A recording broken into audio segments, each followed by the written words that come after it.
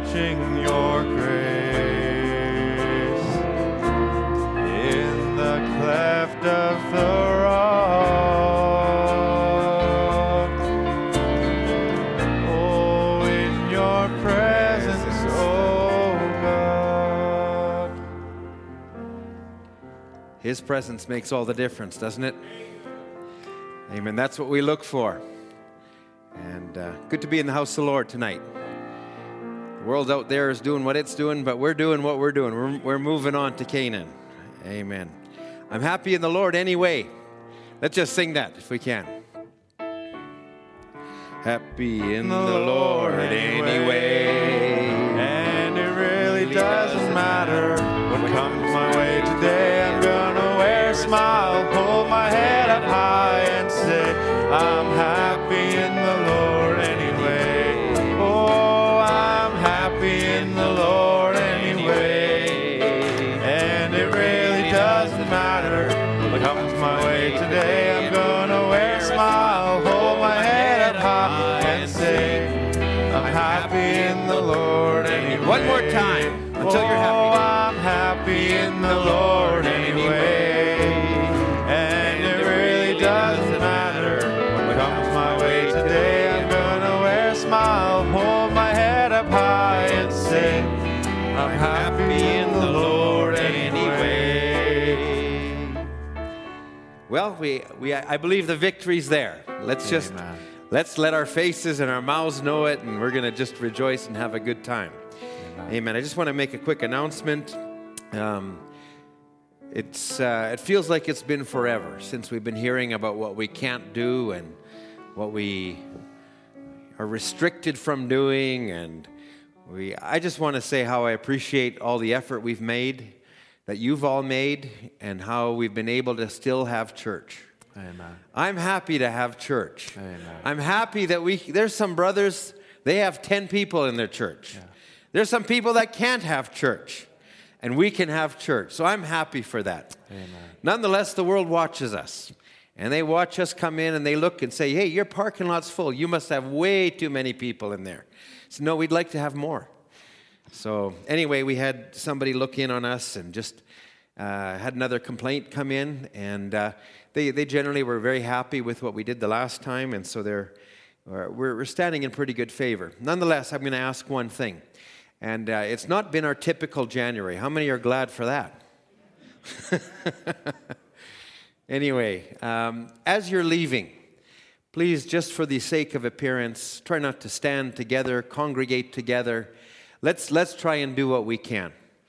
I'll tell you what, that's the hardest thing for me to say, because we love to be with each other. We love to fellowship. I mean, I'm longing just to sit around the table and fellowship with people again. And this is one of the few places we can do it. So let's just do what we can. I say God bless you all. And it's easy to relax. It's easy to let our guards down. But let's just do that, because I'd like to keep on having church. Amen. Amen. All right. Having said that, we're going to just go directly to the Word. I think we've done the singing we've done. Thank you all for participating. Thank you to the musicians. I'll have you go to John chapter 17. Last night we had a little time of prayer. If you joined us, I was happy to hear that. I was speaking with Brother Darrell Ward, and many believers in many places gathered together. I believe there's an onslaught against the people of God. But if my people will humble themselves and pray, and it says, God said, they will hear from heaven, and I will heal their lands. Not the world's lands, our lands, that which belongs to us. So I believe that was necessary, and I believe that we need to do that more so as we see the day approaching. Amen. Let's just also continue to remember one another in prayer. I was talking to Brother Ed Semenuk. He's got some needs in his body. My wife has also got some needs. So let's just remember them in prayer. We'll be just going to prayer right now. How many else would just say, Lord, my hand's here. You're the high priest. Amen. My hand is raised as well. Let's just bow our heads. Heavenly Father, as we've just come in tonight, and now we're just going to come to the part of the Word. And Lord, we want to just relax ourselves. We want to allow the Holy Spirit to just take this service over into both speaker and hearer. Lord, we're inviting you even now as we just open the pages of the Word. Father, and while we're standing here, the needs are too innumerable to mention. Lord, only you can see and know them all. Father, we remember one another. We love one another. It hurts us to see those that are suffering and that are in pain. Oh God, if it hurts us who have a portion of the Holy Spirit, how much must it hurt you? Father, would you remember your children? Bring faith, bring encouragement, touch their lives, meet their needs. Father, we're here for you. We pray your blessing on the word now. We ask it in Jesus' name. Amen. Amen. We'll turn to John chapter 17. John 17, verse 14.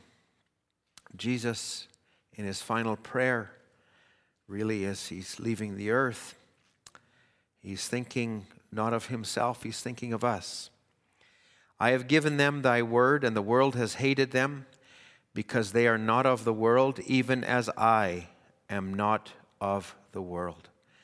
I pray not that you should take them out of the world, but that you should keep them from the evil. They are not of the world, even as I am not of the world. We were born here. Some of us were born in different places. I was born in Edmonton. There's some that were born in Saskatchewan, some in different places, some overseas. But this is not our home. Amen. Let's just go over to 1 John chapter 2. 1 John chapter 2. We'll read from verse 15.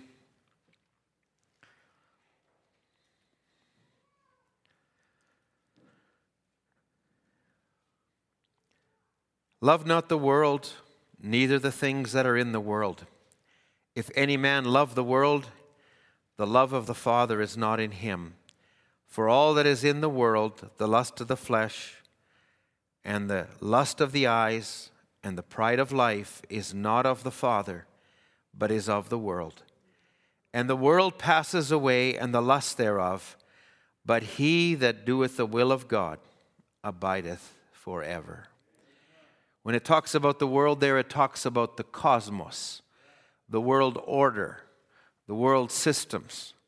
There's things in the world that we love and we enjoy. We love singing and we love food and we love coffee and tea and different things. It's not what we're talking about. But it's the world order. It's the rudiments of the world. It's that which is of another kingdom. And it says, separate yourself from that. God bless his word. You may have your seats. I'm going to invite you now to turn to Revelations chapter 18.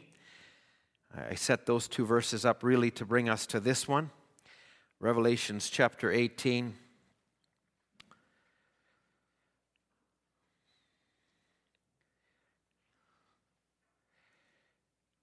Verse 1, and after these things I saw another angel come down from heaven, having great power, and the earth was lightened with his glory.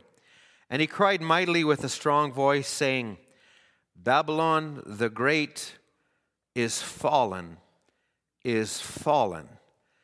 is become the habitation of devils, and the hold of every foul spirit, and a cage of every unclean and hateful bird. Can I just say, this is the world around us? Can I say this is the pinnacle of Satan's Eden? Can I say this is what we rub shoulders with?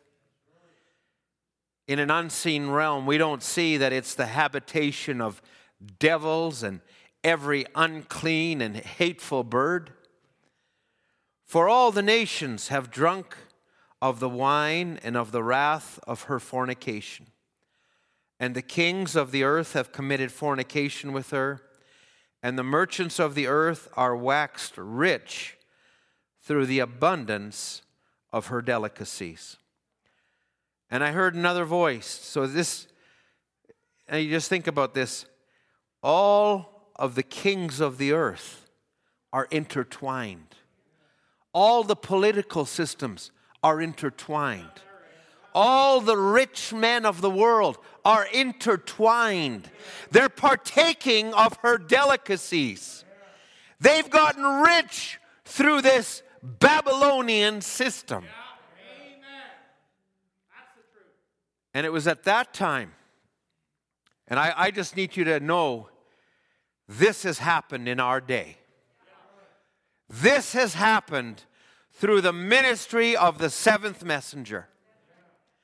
And I heard another voice from heaven saying, "Come out of her, my people, that you be not partakers of her sins, and that you receive not of her plagues. For her sins have reached unto heaven, and God has remembered her iniquities." Amen. God bless His word tonight. I want to speak on leaving Babylon. Leaving Babylon. I'm really probably going to take some of this on the heels of what we spoke on Sunday morning, on God being a jealous God, God desiring a pure people, God desiring a virgin of His word, God desiring a people that are not intertwined with the systems of this world. So I want you just to stay attention. I'm going to take us in a little bit of time just to take a few things out of the scripture. I sure couldn't do justice to everything that the subject would need, but I want to do some summary, some scriptures, and so just stay with me. I want to read, first of all, what Brother Branham would speak. And he would say, now, he says, listen closely. We notice the first time that Babylon, it appears in Genesis in the beginning. It also appears in the middle of the scripture, the Bible, and it appears over in the end of Bible in Revelations. Now, I'm actually taking some of this out of what I've called the time when Israel is in the Babylonian captivity, and I'm going to come to that. And I really want to draw that as an analogy because history repeats itself, and I want to come from that place. Now he says, Babylon, he goes on to say, as far as we know, the first time Babylon was mentioned, it was connected with idolatry. The greatest sin that Israel could commit was idolatry, or to mix themselves with some other image, be it a graven image, be it a living image, be it any kind of an image, because God alone deserves all the glory. God alone deserves all the worship. And he says, so Babylon was connected with idolatry. And he says it was called, and he refers to it, Brother Branham does, the gates of paradise or the gates to heaven. That was the first interpretation of Babylon. After that, it was called confusion, and he relates it. So I've said that a little bit, but turn with me to Genesis chapter 10. So I don't always go from Genesis to Revelation. Sometimes I go from Revelations to Genesis, which is what we're doing today. So Genesis chapter 10, we'll start just reading there in verse 1. I just want you to pick up some things. Listen, and we're going to just take this in the Bible. I believe God's word is good. It holds the secrets. I don't believe we've just gathered here with a dazed look in our eyes. Okay, I got to hang on for an hour or whatever it is, and then we're going to know. We're here because God has revealed truth to us. So Genesis chapter 10, the seed chapter in the Bible. Now these are the generations of the son of Noah. And it says Shem, Ham, and Japheth. These were the sons that were born after the flood. Now it talks about the sons of Jephthah in verse 2. Talks about the sons of Gomer in verse 3. But then it goes all the way down to verse 6. And the sons of Ham. So Ham was one of the sons of Noah, but now the Bible actually takes time, whereas it didn't take time with the other two sons, but it identifies the sons of Ham, which were Cush and Miriam and Phut and Canaan, and the sons of Cush, and it goes on to develop them. But in verse 8 it says, and Cush begat Nimrod. And it's interesting because out of Nimrod, it starts to deal with the characteristics of one of these sons coming down. And it says, and Nimrod and he began to be a mighty one in the earth. Now, you don't see that happening anywhere else in the Bible, but it did appear in a way when Cain was on the earth. Because there's always twins. There's two seeds that are on the earth. And so Cain, it was Cain who was actually the founder of civilization. My, oh my, for a moment there I got scared. I'm walking around without a mask. And I said, oh no, it's allowed. Thank you. Wow. Anyway, I caught myself here. Oh my. Okay. So, but Cain, he bore the characteristics. Where did the characteristics came? They came from not just the serpent, but they came from the devil. And I don't have the time to get in, but it was Cain who was the founder of civilization. Just give me a little bit. I feel like I can't just teach in a quiet voice. I just need to say it as it comes.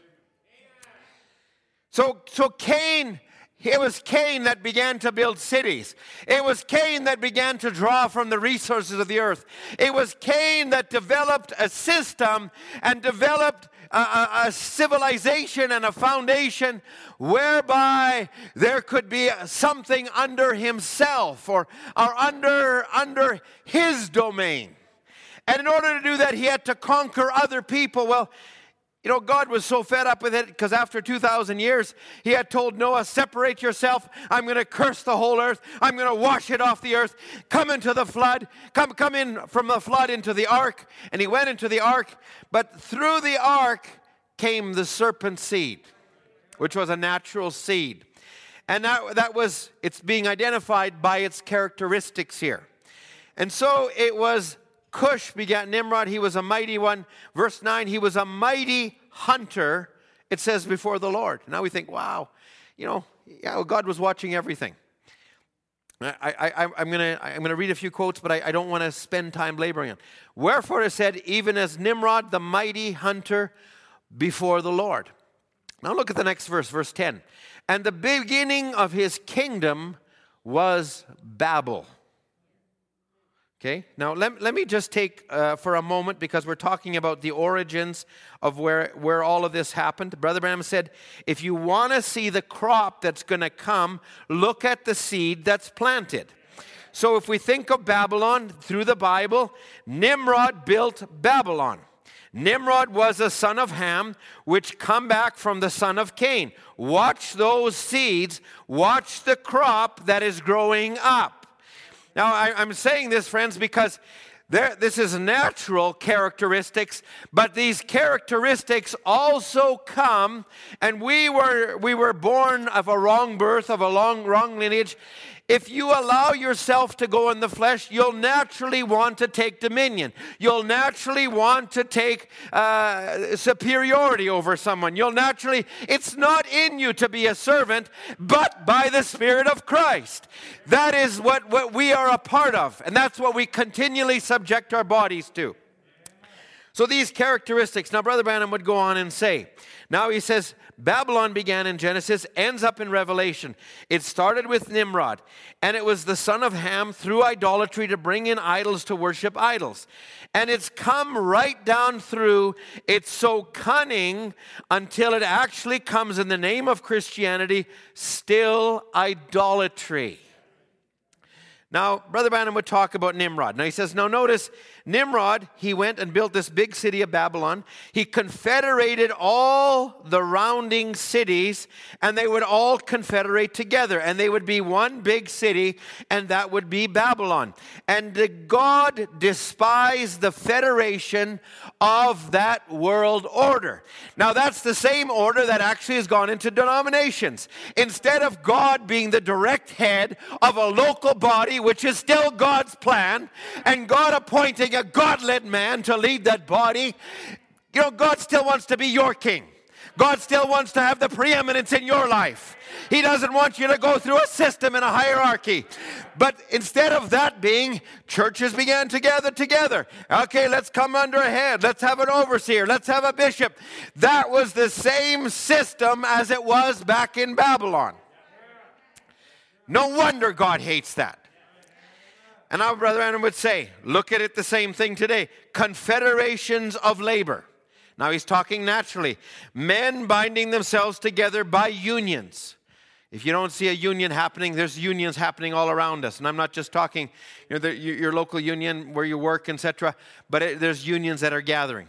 And he says, by different fetters and church denomination, he winds them together. He breaks down the barrier. Confederation, one of the great signs God gave in the first destruction, see it appearing in the last. Now, let's just go a little further, if you're still in Genesis chapter 10. Now, let's just drop down to, we said in verse 10 to 12, we recognize the beginning of his kingdom was Babel. And out of that land, he went forth Ashur and built Nineveh. Goes on.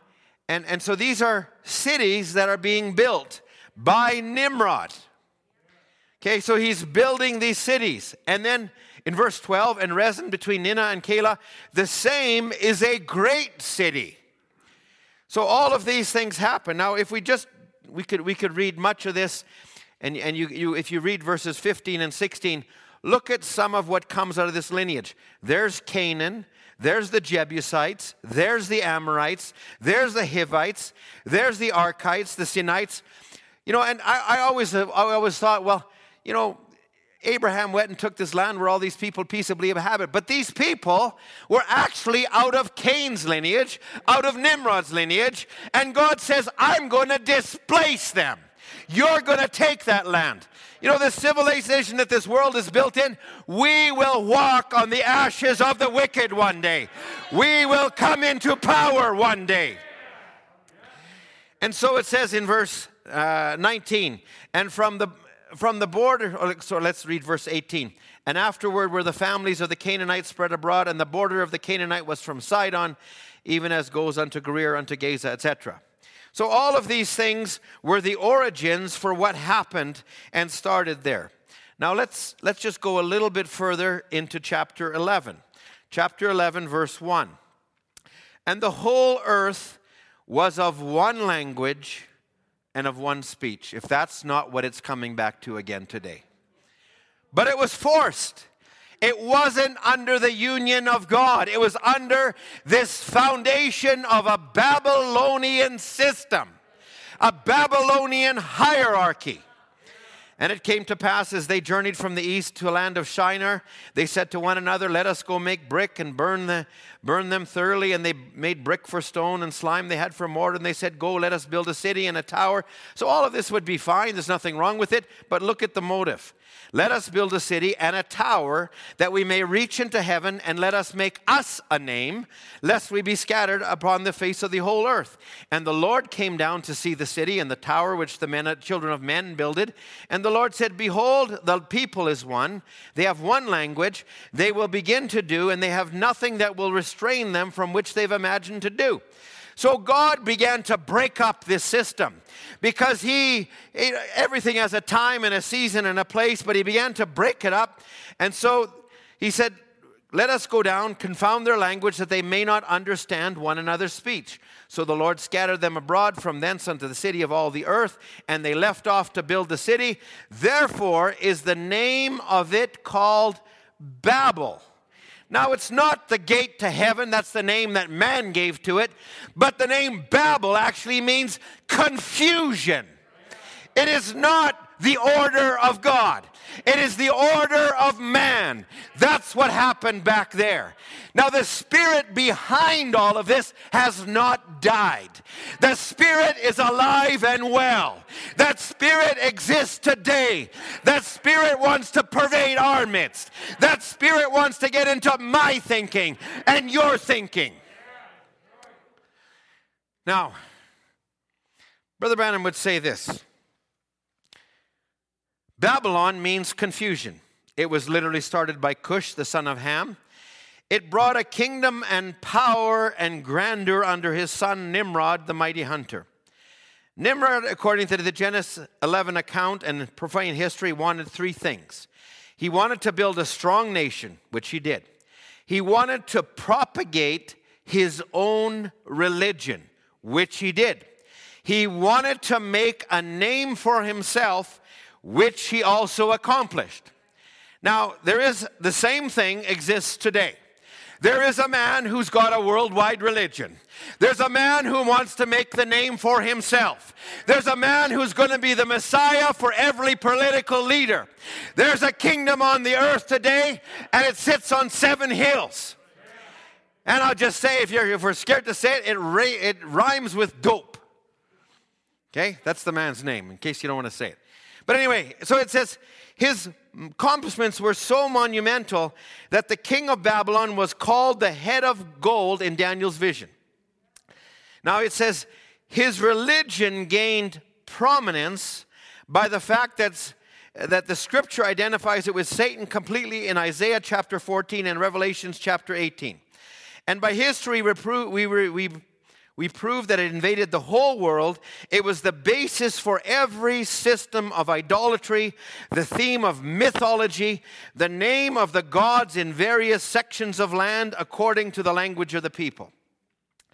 Listen, let me just, I was just thinking of this as I was in the office and I couldn't search out the scripture, but it was in the time when the message went out, or let me call it, when the gospel went out first from Jerusalem, there was a persecution. It went into all the world. It went into Rome. There was believers in Rome, but they were separated. The believers were separated, and they couldn't get to the believers in Rome. And when they finally got back to them 13 years later, they were so steeped in idolatry, it didn't even bear a resemblance to the Christian faith anymore. Now, don't think for a moment that you or I are any different. This is a strong spirit. This is a spirit that is invading. It is subtle. It invades our thinking. It invades everything. Come out of her, my people. Don't be a partaker of her. I think in the account that's written in there, it says, Ephraim has turned back to her idols. And it said, this became the monster of Rome.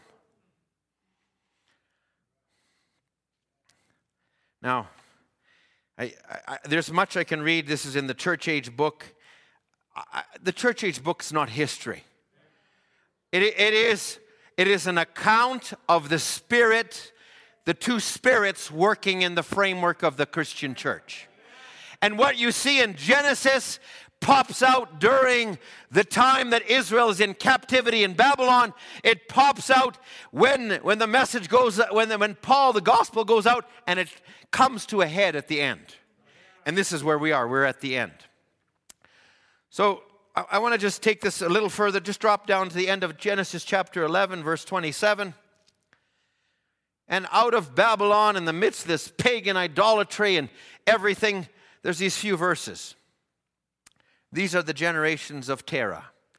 Terah begat Abraham, begat Nahor, and Haran begat Lot, and Haran died before his father Teresh in the land of his nativity in the Ur of Chaldees, and Abraham and Nahor took them wives. The name of Abraham's wife was Sarah, the name of Nahor's wife Milcah, and the daughter of Haran, the daughter of Milcah. But Sarah was barren, she had no child. So, in the midst of this idolatry, God speaks to one man, and he says, I want you to leave Babylon.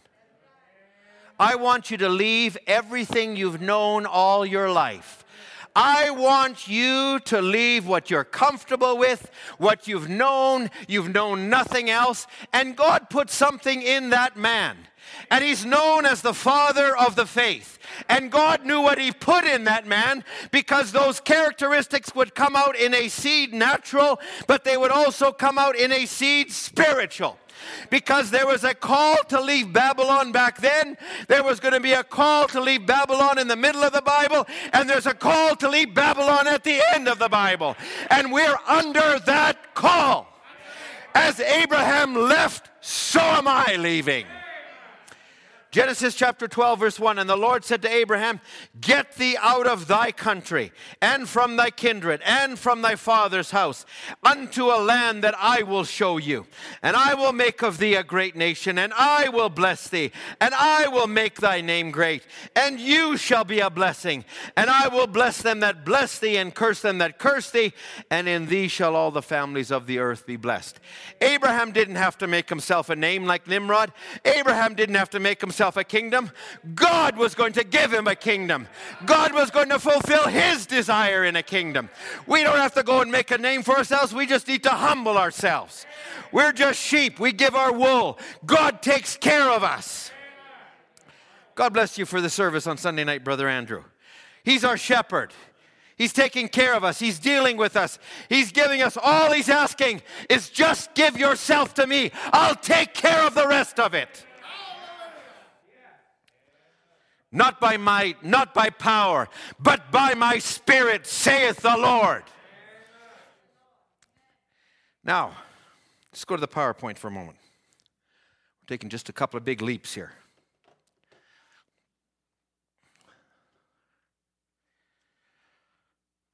Okay.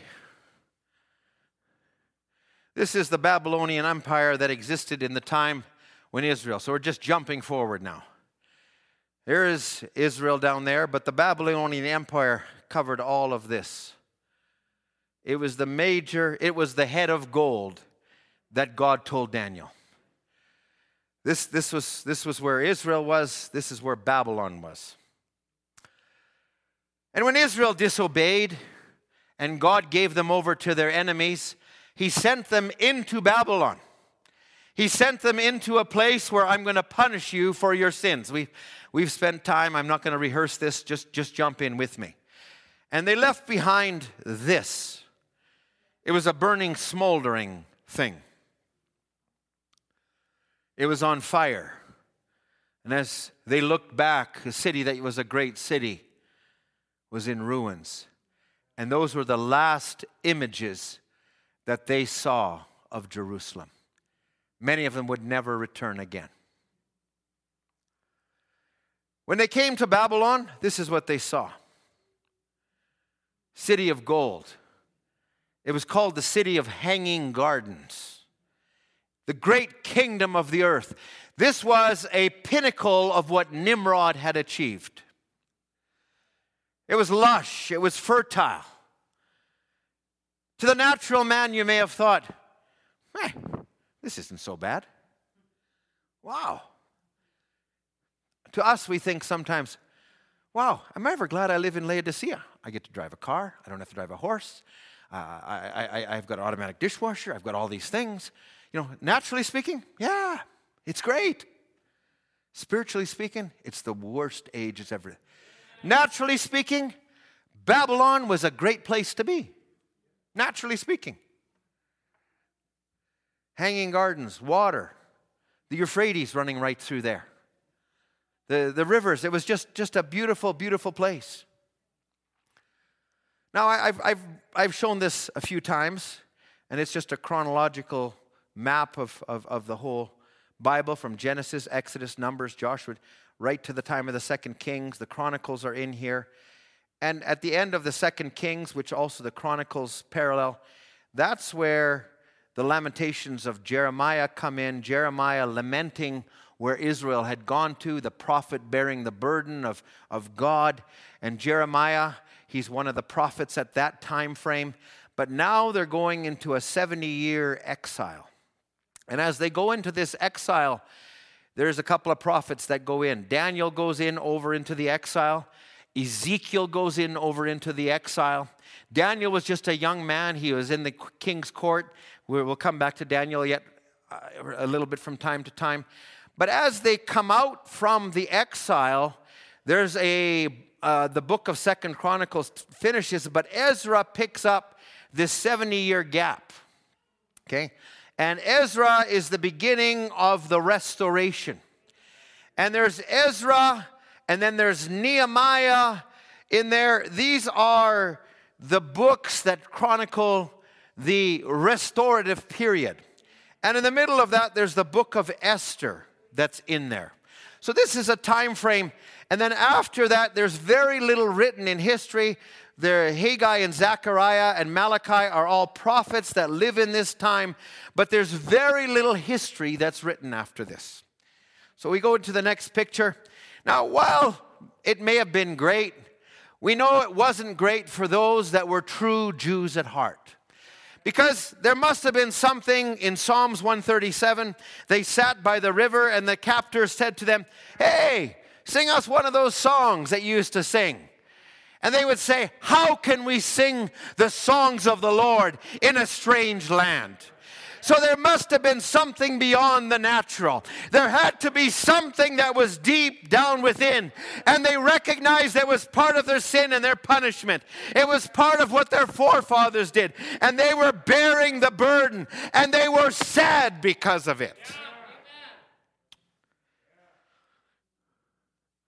So under this return period, there was the book of Ezra, which is verses 1 to 6. It's a series, it's a time frame, okay? Now, I didn't realize this wouldn't come out that clear, but from 537 to 516 BC, now if you actually take it and you document it, I'll go one more here.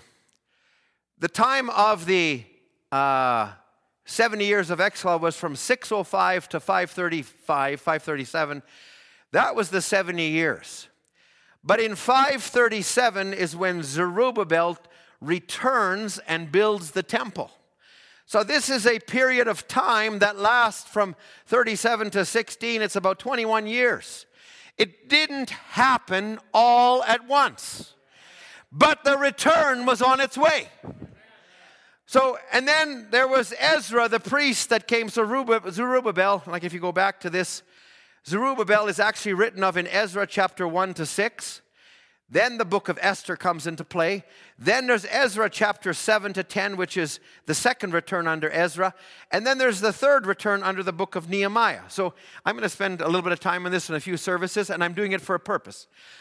So just stay with me. History repeats itself. So Zerubbabel returns. The temple is built. Ezra returns, and the spiritual law, Ezra's a priest, and he begins to teach the law. The structure had to be in place, but that served as a purpose for the law to come into place. After Ezra, now look at the time frame, from 537 all the way to 516. Now it's 458, now it's 445. Look at the time that it takes for this to happen. Now, we've in the message, in the message we've talked very often, said, 1963, the word was open, it was all there, it's done, just leave the lights for a moment. It's all good, it's all there. But the Bible would say in Revelations 10, and time should be finished. It doesn't happen just like that. But there's a restoration that has to take place. It's not just one step. Oh, I got the word, therefore we got everything. No, we're washed daily. We die daily. We're cleaned daily. Babylon is being purged from us daily. And I'll tell you what, God allows Babylon to put some pressure on us.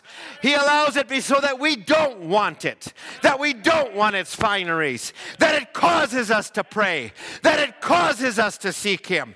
God allows these things so that we don't get too comfortable. Now, God could have given us all the word. This is the antidote. This is what's going to happen. Stay safe. Do this. Just hide in a cave until it all happens and it's over. No, God doesn't reveal the whole secret to us, and He only reveals it in power as we have need of it, because He wants us to keep going. He doesn't want you to stay and hang on to things. Brother Max, God bless you for your service. We are unpacking. We are leaving Babylon behind. We are not taking it with us. It's staying behind. I burn my bridge, and I take a step forward, and I burn my bridge, and I take a step forward, and I burn my bridge, and I keep moving. I am not staying in Babylon.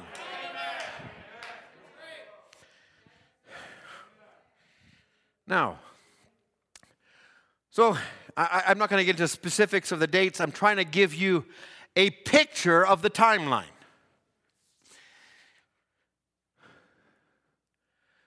Zerubbabel, he was not so much a religious man as he was a man who was a worker. He laid the foundation, but he was under an anointing. And there was even prophecy written about him under Zerubbabel. So the prophets prophesied. So it took many facets to do this restorative work. And it takes many facets in our lives. You know, if many of us have grown up in the message, I'll save it. I got to save it till I get to it. But Zerubbabel, he was the first step in this. The next was Ezra. Ezra was the priest that found the book, found the scroll, read the book, and began to read from the book. And the people gathered around the book. And after Zerubbabel, then there came Nehemiah. Because while the temple was built, the city was still open. The walls were broken. The gates were broken. The enemy could come in every which way. So it had to be restored. It had to be fortified. So it's all part of the plan of God. The prophet brought the word, but it had to come to a ministry that had to preach it to congregations, and families and households had to begin to apply the token. They had to apply it to their homes. This was going to be the restoration that they were under. That's the restoration that we are under. Now, thank you for that. You can turn off the PowerPoint. Turn with me to the book of Daniel chapter 9. Brother Danny, I know you love this book. Daniel chapter 9. So, now let's just take this for a moment. We've caught the scene. Israel is in captivity. Jeremiah has made his lamentations. Ezekiel has prophesied that there'd be a valley of dry bones. Daniel has come forth. He's been in captivity. He's been under 4 kingdoms. I'm going to pick this up in a successive service. He's been under 4 kingdoms, but he's under the 4th kingdom. He's been 68 years. And as he's there, the Spirit of God comes on him. So Daniel chapter 9, verse 1, if we can just pick that up. In the 1st year of Darius, the son of Ahasuerus, of the seed of the Medes, which was made king over the realm of the Chaldeans. In the 1st year of his reign, I, Daniel, understood by books the number of years, whereof the Lord came to Jeremiah the prophet, that he would accomplish 70 years in the desolations of Jerusalem. So it's wonderful to be an observer. And Daniel is catching this in the 68th year, actually, because it was 2 years before it actually happened. So 2 years before it happened, God's moving on him already. And I'm only going to read verse 3, but this whole next thing. And I set my face unto the Lord to seek by prayer and supplications with fasting and sackcloth and ashes. I believe we need more sincerity as we see the day approaching. I believe the casual approach to the message is not what's going to see us through. I appreciated the Spirit of God that was wherever you were praying. The brothers that gathered and we prayed together. I think you can all testify that it was very unique. It was a sovereign, it was almost sacred. I almost couldn't pray for myself. All I could do is pray for my brother, pray for my sister, pray for needs. Friends, this body must come together. This mystical body of Jesus Christ must be an invincible army. And it's not going to happen by just saying, okay, you listen to me. No. It's going to come by just looking God. And by our knees, by our spirit, we're going to come together. And it's going to be shoulder to shoulder, knee to knee, prayer to prayer. That's how we're going to come together. I just shared this with the brothers, and it was just too much. I shared that this morning. This is not a man in the message. What the church needs today is not more machinery or new organizations or more novel methods, but men who the Holy Ghost can use, men of prayer. And when I say men, it means women also. Listen, we say amen. We don't say all women because we're not gender. When we say men, we're not gender-based here. Okay? Thank you. The sister said amen. God bless you. So it says, men who the Holy Ghost can use of prayer, men mighty in prayer. The Holy Ghost does not flow through methods, but through men. It does not come through machinery, but on men. It does not anoint plans, but men. Men of prayer. We all need more of that than anything else. Okay, that was my quick infomercial. But that's what Daniel was doing here in Daniel chapter 9. Go back with me to Ezra chapter 1. Ezra is the book right after the Chronicles. If you read the Chronicles and you actually read in verses 22 and 23, this is a gap now of almost 70 years from when the Chronicles finished to when Ezra started. And the last 2 verses of the Chronicles are repeated in the first 3 verses of Ezra. Word for word almost. So it says in Ezra chapter 1, in the first year of Cyrus, king of Persia, that the word of the Lord by the mouth of Jeremiah might be fulfilled. The Lord stirred up the spirit of Cyrus, the king of Persia. And he made a proclamation through all his kingdom, and he put it in writing. Thus saith Cyrus, king of Persia, the Lord God of heaven has given me all the kingdoms of the earth. He has charged me to build a house at Jerusalem, which is in Judah. And he makes this decree. Who is there among you of all his people? I say this, who is there among you of all his people? Double hands up. And he said, his God be with him. Let him go to Jerusalem, which is in Judah, and build the house of the Lord God of Israel. He is God, which is in Jerusalem. Now, the door literally was opening. But there were people that had grown up in Babylon. They were comfortable in Babylon. The last images that their forefathers had told them, Babylon is burning. It's in ruins. Why do you want to go back there? Because that's where your inheritance is. But people began to be comfortable. They'd raise children. And children had gotten comfortable with the way of life.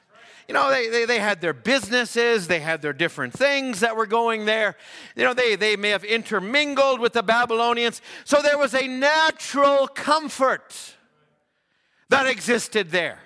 Now, I won't get into it to this service, but through the midst of that natural comfort, God had to allow a persecution. He had to allow a man named Haman to rise up. He had to allow Haman to come and make a decree against the Israelites. Because after that decree, it was then that Ezra came forward. Now I'm jumping, that's not my whole service today. I just want to get a bit of an overview. Jump with me to Ezra. Well, let me just read this. I want to just share this because Brother Branham would make mention of this in the church age book. Now, he talks about Israel, and I'm using Israel because we're at Israel. Remember, God is a jealous God. For years I've sat here, and Brother Harold's taught, even, I don't know who just referenced it about the manna. Brother Andrew, I think you did on Sunday night. The manna was good for one day, except on the 6th day when it was good for 2 days. You are not to bring the manna into another day. The word for each day is good for that day, but it's not carried over according to man's thinking. There's fresh manna that God gives for every age. And to receive God is to receive the word for his age. So God's a jealous God. Now, Brother Branham would make this statement. When Israel entered into unlawful alliances with the world, formed fellowships by marriage, the day finally came when the world took over and Babylon carried the people of Israel into captivity. So the carrying over was because of what happened back in Samuel's day when they rejected God, their true king, and they took something that was like to the nations around them that had kings. And God hated that, but he gave them over to that. So he said it was, and there was other things that they picked up. Balaam used this tactic. Others used this tactic. And so it says when they went into captivity, now listen to this, just think about this. When they went into captivity, they had a priesthood, they had a temple, and the word. But when they came back, they had rabbis, they had a theological order of Pharisees, and they had a synagogue and the Talmud. Now the Talmud is like a commentary on the word that they had, the Torah. It's not the word itself, it's an interpretive order. Now God, that's what happened when they went into Babylon. That's what happened when they went into captivity. They picked up the Babylonian system. And God had to purge that system completely from them. My goodness, how am I ever going to really get into it? They were entrenched in it. It was the customs. It was their ways. Listen, we are no different. The Gentiles were no different. Brother Branham would talk about the very first age, the Ephesian age. It says they had aspired, they'd reached out, they've gone there, but they lost their fervor. They lost their passion. The cry in the Spirit became a form. Oh, God, help us to keep the cry of the Spirit. They began to get a little formal. The abandonment to God. Friends, the props are falling from around us. Don't count on the government to bail us out. Don't count on the world to bail us out. Only God will stand for His people. That's our final defense. Now it said they demanded a king like the other nations, and when they did that, they rejected God. That's the history of the church. When they think more of conforming to the world instead of conforming to God, it's not long and you see them doing things they used to do and start doing things they wouldn't do initially. Now, I can point at all the people, but I can point at myself too. Because I look at where I'm at now 2 years ago. 2 years ago, there was a big movement, and there's a brother, he's on YouTube and very much proclamating tapes only is the only thing that you've got. It's not, it's the only pure voice there is. It's just this. And I remember I finally couldn't take it, and I started responding on his website, and I said, and I would respond with quotes, and it became argumentative. Okay, I did it for a season because that was in me. I don't feel to be in that place anymore. I feel I don't need to engage in that anymore. I feel I'm more useful spending my time in study for which is right, or I'm more useful in taking time to pray or taking time to set my face to where I'm going, not what's back there. So there's a progression that you and I have to go through. And if you're honest with yourself, there's times we've leaned too much on the natural. There's times we've leaned on the fashion of the world. There's times we've leaned on the argumentative nature of the outer court. We need to move in. We need to move forward. We need to leave Babylon behind us. That's not what we're called to. I could read much of this, but I'm not going to take the time now. Brother Danny, I'm not going to be able to read all of these chapters, but Ezra, under Zerubbabel, Ezra chapter 4, the first thing you find in chapter 4 is there's adversaries. I'm just going to summarize this. There's adversaries. It starts out in verse 1. Verse 3, they come against Zerubbabel. And Zerubbabel says, he perceives the Spirit in them. He says, they're telling him, let us help you build. He says, no, you guys got nothing to do with this. You're not even called to this. Abraham called Lot. And if you call somebody, you have to take care of them. But when God calls somebody, God will take care of them. Get them to God. Get them to Christ. Don't get them to just End Time Message Tabernacle. Get them to Christ. Get your children to Christ. And so, verse 5, and they hired counselors against them to frustrate their purpose. Can I just suggest something to you? I'm still going to take a few Wednesdays. Read some of this. Take the time to background, and when I preach on it, you're not going to, how does that fit in? you'll be there. Does that sound like a good deal? Okay, how many do I have? I have one over here, one over there, one over there. Okay, I got more than enough. Okay, good. That's a majority. Well, it's a couple people that kind of like, Okay, let's just go on. So all of this was happening. Ezra chapter 5, verse 1. Actually, in verse 23, if you actually go to the end of chapter 4, it actually says the work of the temple, and verse 24, they ceased the work because they actually got back to the king, and it ceased, and there was a time delay. It seemed like nothing was going on. But chapter 5, then the prophets, Haggai the prophet and Zechariah the son of Iddo, prophesied to the Jews that were in Judah and Jerusalem. And then they, even to them, and rose up Zerubbabel and Joshua the son of Zodak, and they began to build the house of God. So they said, hold on a second, we got to keep going. And God stirred them up by the prophets. And so they began to build. And then others came and said, no, we're building, we're going to keep on going. You know, I just don't have the time to read all of this. I just see I'm running out of time, and I want to get to something.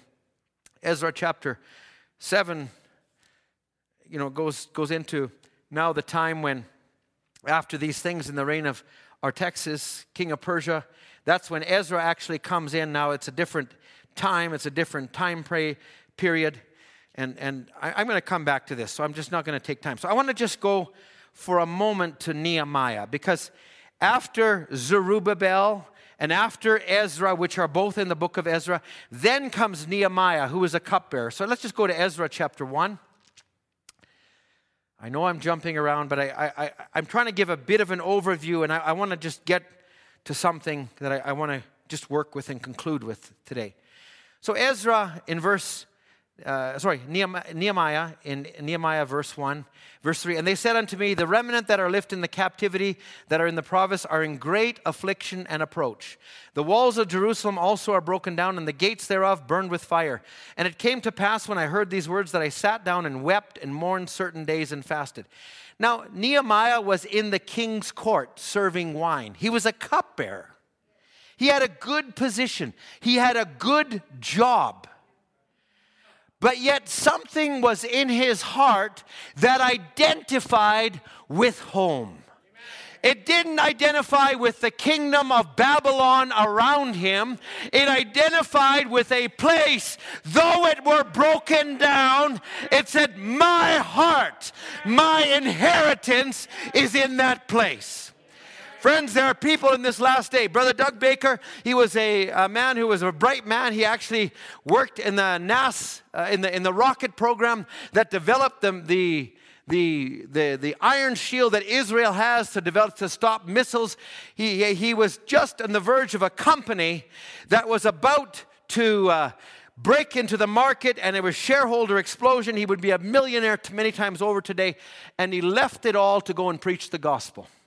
And he was in Perry Green's church, and he says, I have a burden to go on the street and preach to drug guys and people. I'm not going to go and start a new church. I'm not going to do this. I'm just going to preach. And his whole church is founded on people that came off the street. Now, that's the same as Nehemiah. That's the same as the Spirit of God in this day. And we have left houses and lands because we're not part of this system. And God calls for separators. Nehemiah prays in verse 5, I beseech thee, O Lord God of heaven, the great and terrible God.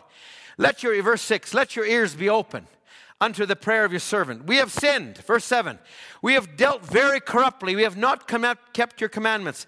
It's not as simple as just leaving things. It's recognizing I'm in the middle of something that is corrupt.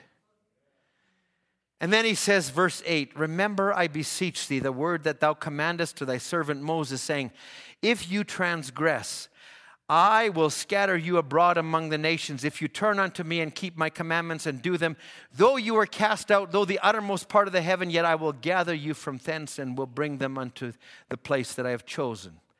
Now these, chosen to set my name there. Now these are thy servants and thy people, that you have redeemed by thy great power, by thy great hand. So he's not just seeing the negative, he's seeing something positive. The same window that Moses looked out and saw mud daubers was the same window Pharaoh looked out and Pharaoh called them mud daubers, but Moses saw a people of God. if the Spirit of God is in you, you can't see Laodicea. You can see it for what it is, but you're not as attracted. I say by the grace of God, listen, I don't want to make this gospel that we have simply don't do this and don't do that and you'll be okay. Everything that the kingdom of the enemy has is a perversion of the real. So when you see singing and a beat and rock and roll and you get caught by that, it came from a real. And I say, Lord, let me catch the real. Let me not dance like the world danced, but let me dance like David danced. You know, I may not be able to sing, but I can dance, and I'm not going to show you now. But he says, you know what, let me catch that.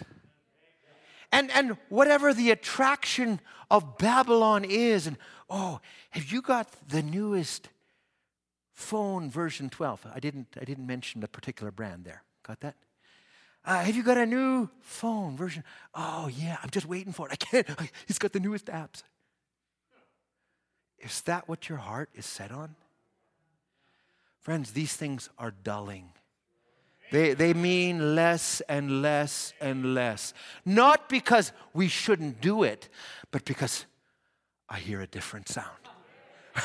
I hear the sound of a city that John saw coming down. I see angels coming. It's caught my heart. It's a part of my life. It's what I am. It's my home that I'm going to. Oh, that ought to be a theme song for us. I keep listening for a different sound.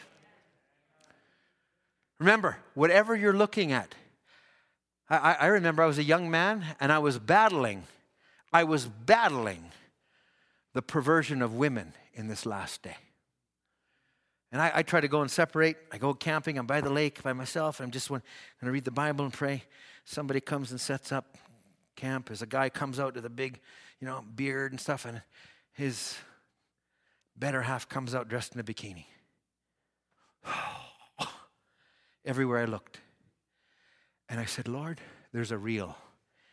And I went to 2 Peter chapter 3.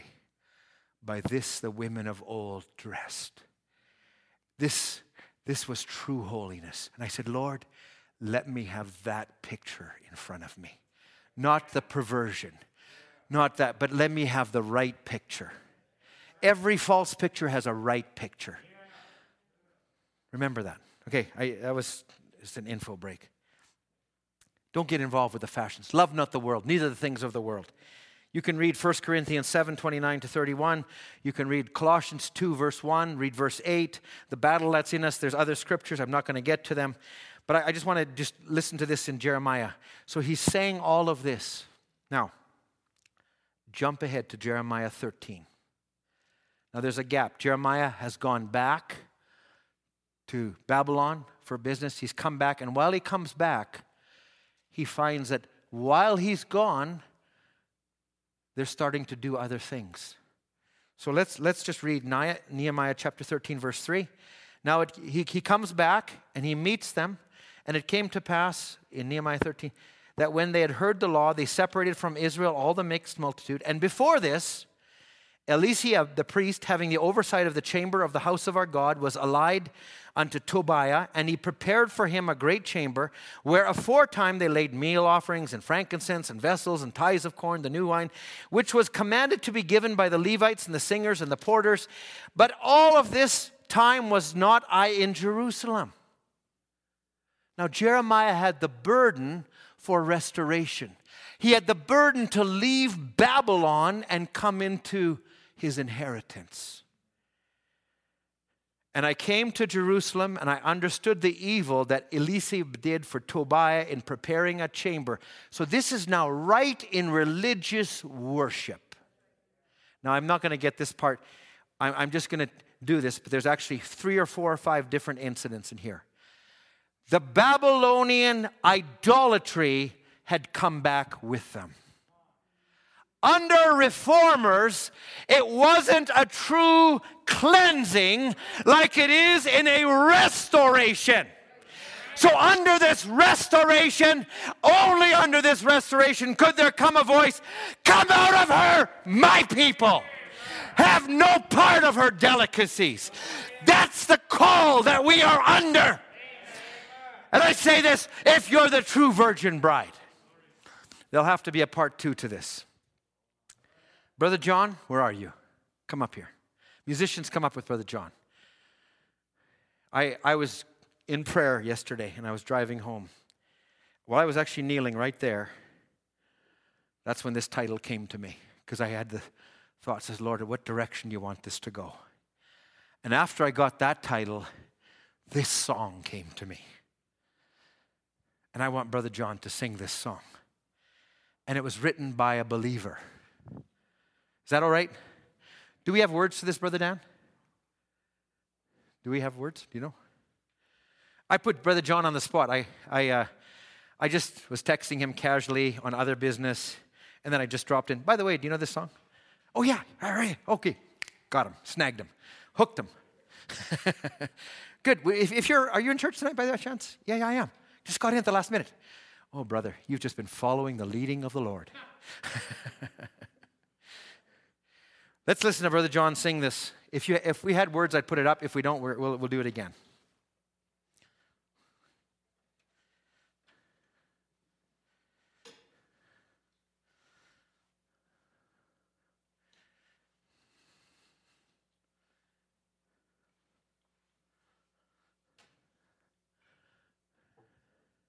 If you need more time, I'll just keep talking here. Sure. Don't put my mask on just yet. How many of you can see, if you're walking with God, that there's been an unpacking? That as you listen to the Word, not only does it change your thinking, but it changes your desires. The things that you used to desire just begin to fade and fade and fade. I think that's what you ought to look for. Give me a new heart. Give me a new desire. Let me leave everything behind. Whenever you're ready. That's not the song that we want, actually. It's a good song, but it's not the one we're going to sing right now. If you're ready? Okay. You can take your mask off now.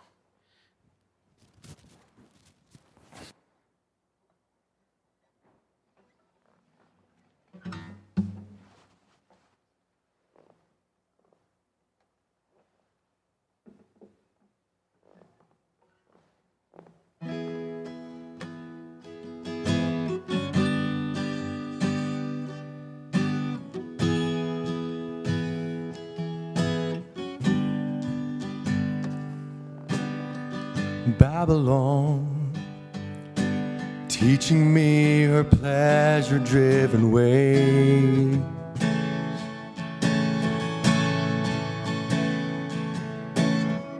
Have some fun, forget about tomorrow, live today. Her music and her fashion, her Hollywood and passion can stimulate the flesh just like wine. And all the while she pulls us all away from everything divine. But I have heard a voice calling me out of Babylon to a higher place. There's a mountain I can live upon, and I have made my choice. Jesus is my joy and liberty.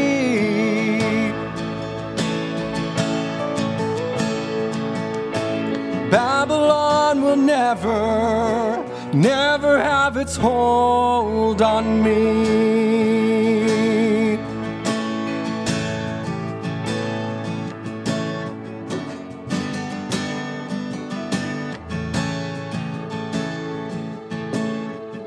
Babylon, The mystery reaches further to the soul. Put religion on and never let the Spirit have control.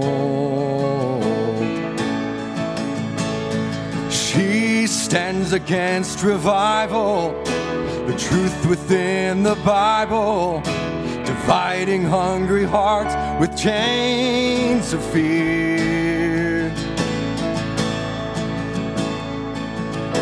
And somehow makes confusion of the word that God has made so clear.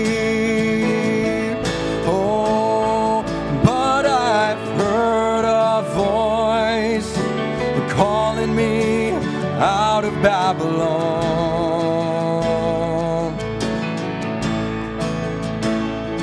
to a higher place. There's a mountain I can live upon,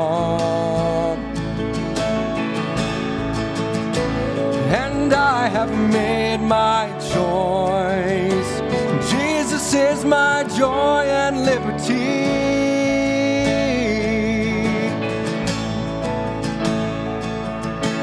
Babylon will never, never have its hold on me.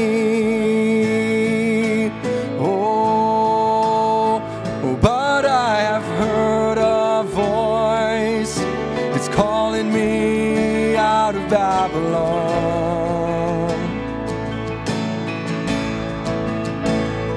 to a higher place. There's a mountain I can live upon, and I have made my choice. Jesus is my joy and liberty.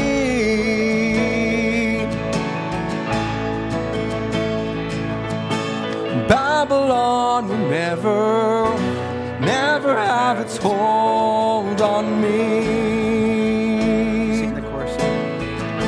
Oh, but I have heard a voice calling me out of Babylon to a higher place,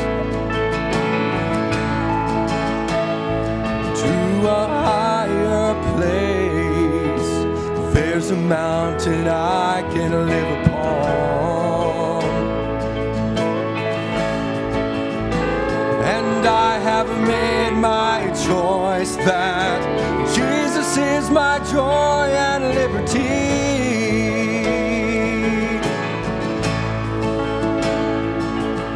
Oh, Babylon will never, never have its hold on me.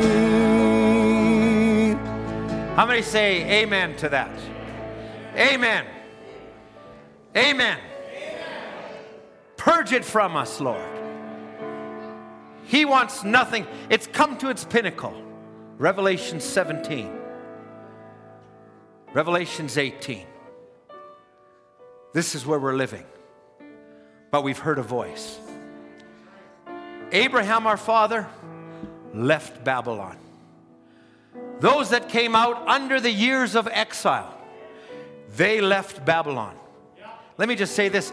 There are some that walked out physically, but their heart was still back there. That'll be another service. There's some that have come under this message, but their heart is still somewhere else.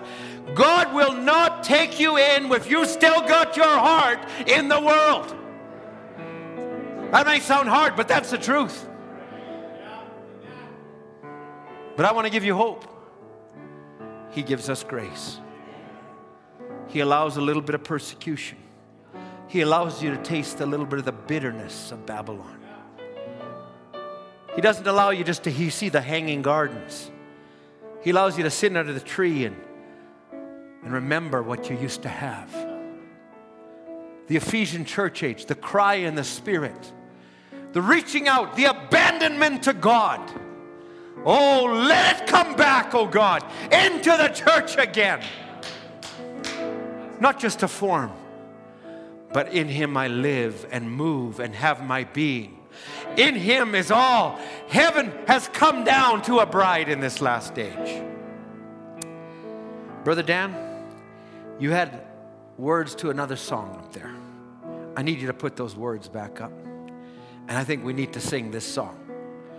I just can't help but think about this song. I think almost every day now. But I'm listening to a different sound. Amen. Let's sing it. Brother John, you help us. Hear about the wars. You see famine in the land.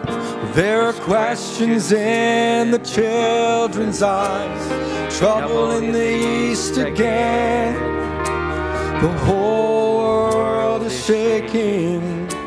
There's no sure place to stand. And the mournful sounds are heard throughout the land. Oh, but I keep listening for a different sound. The sound of the city that John saw coming down. The sound of the bride being united with the groom. I keep listening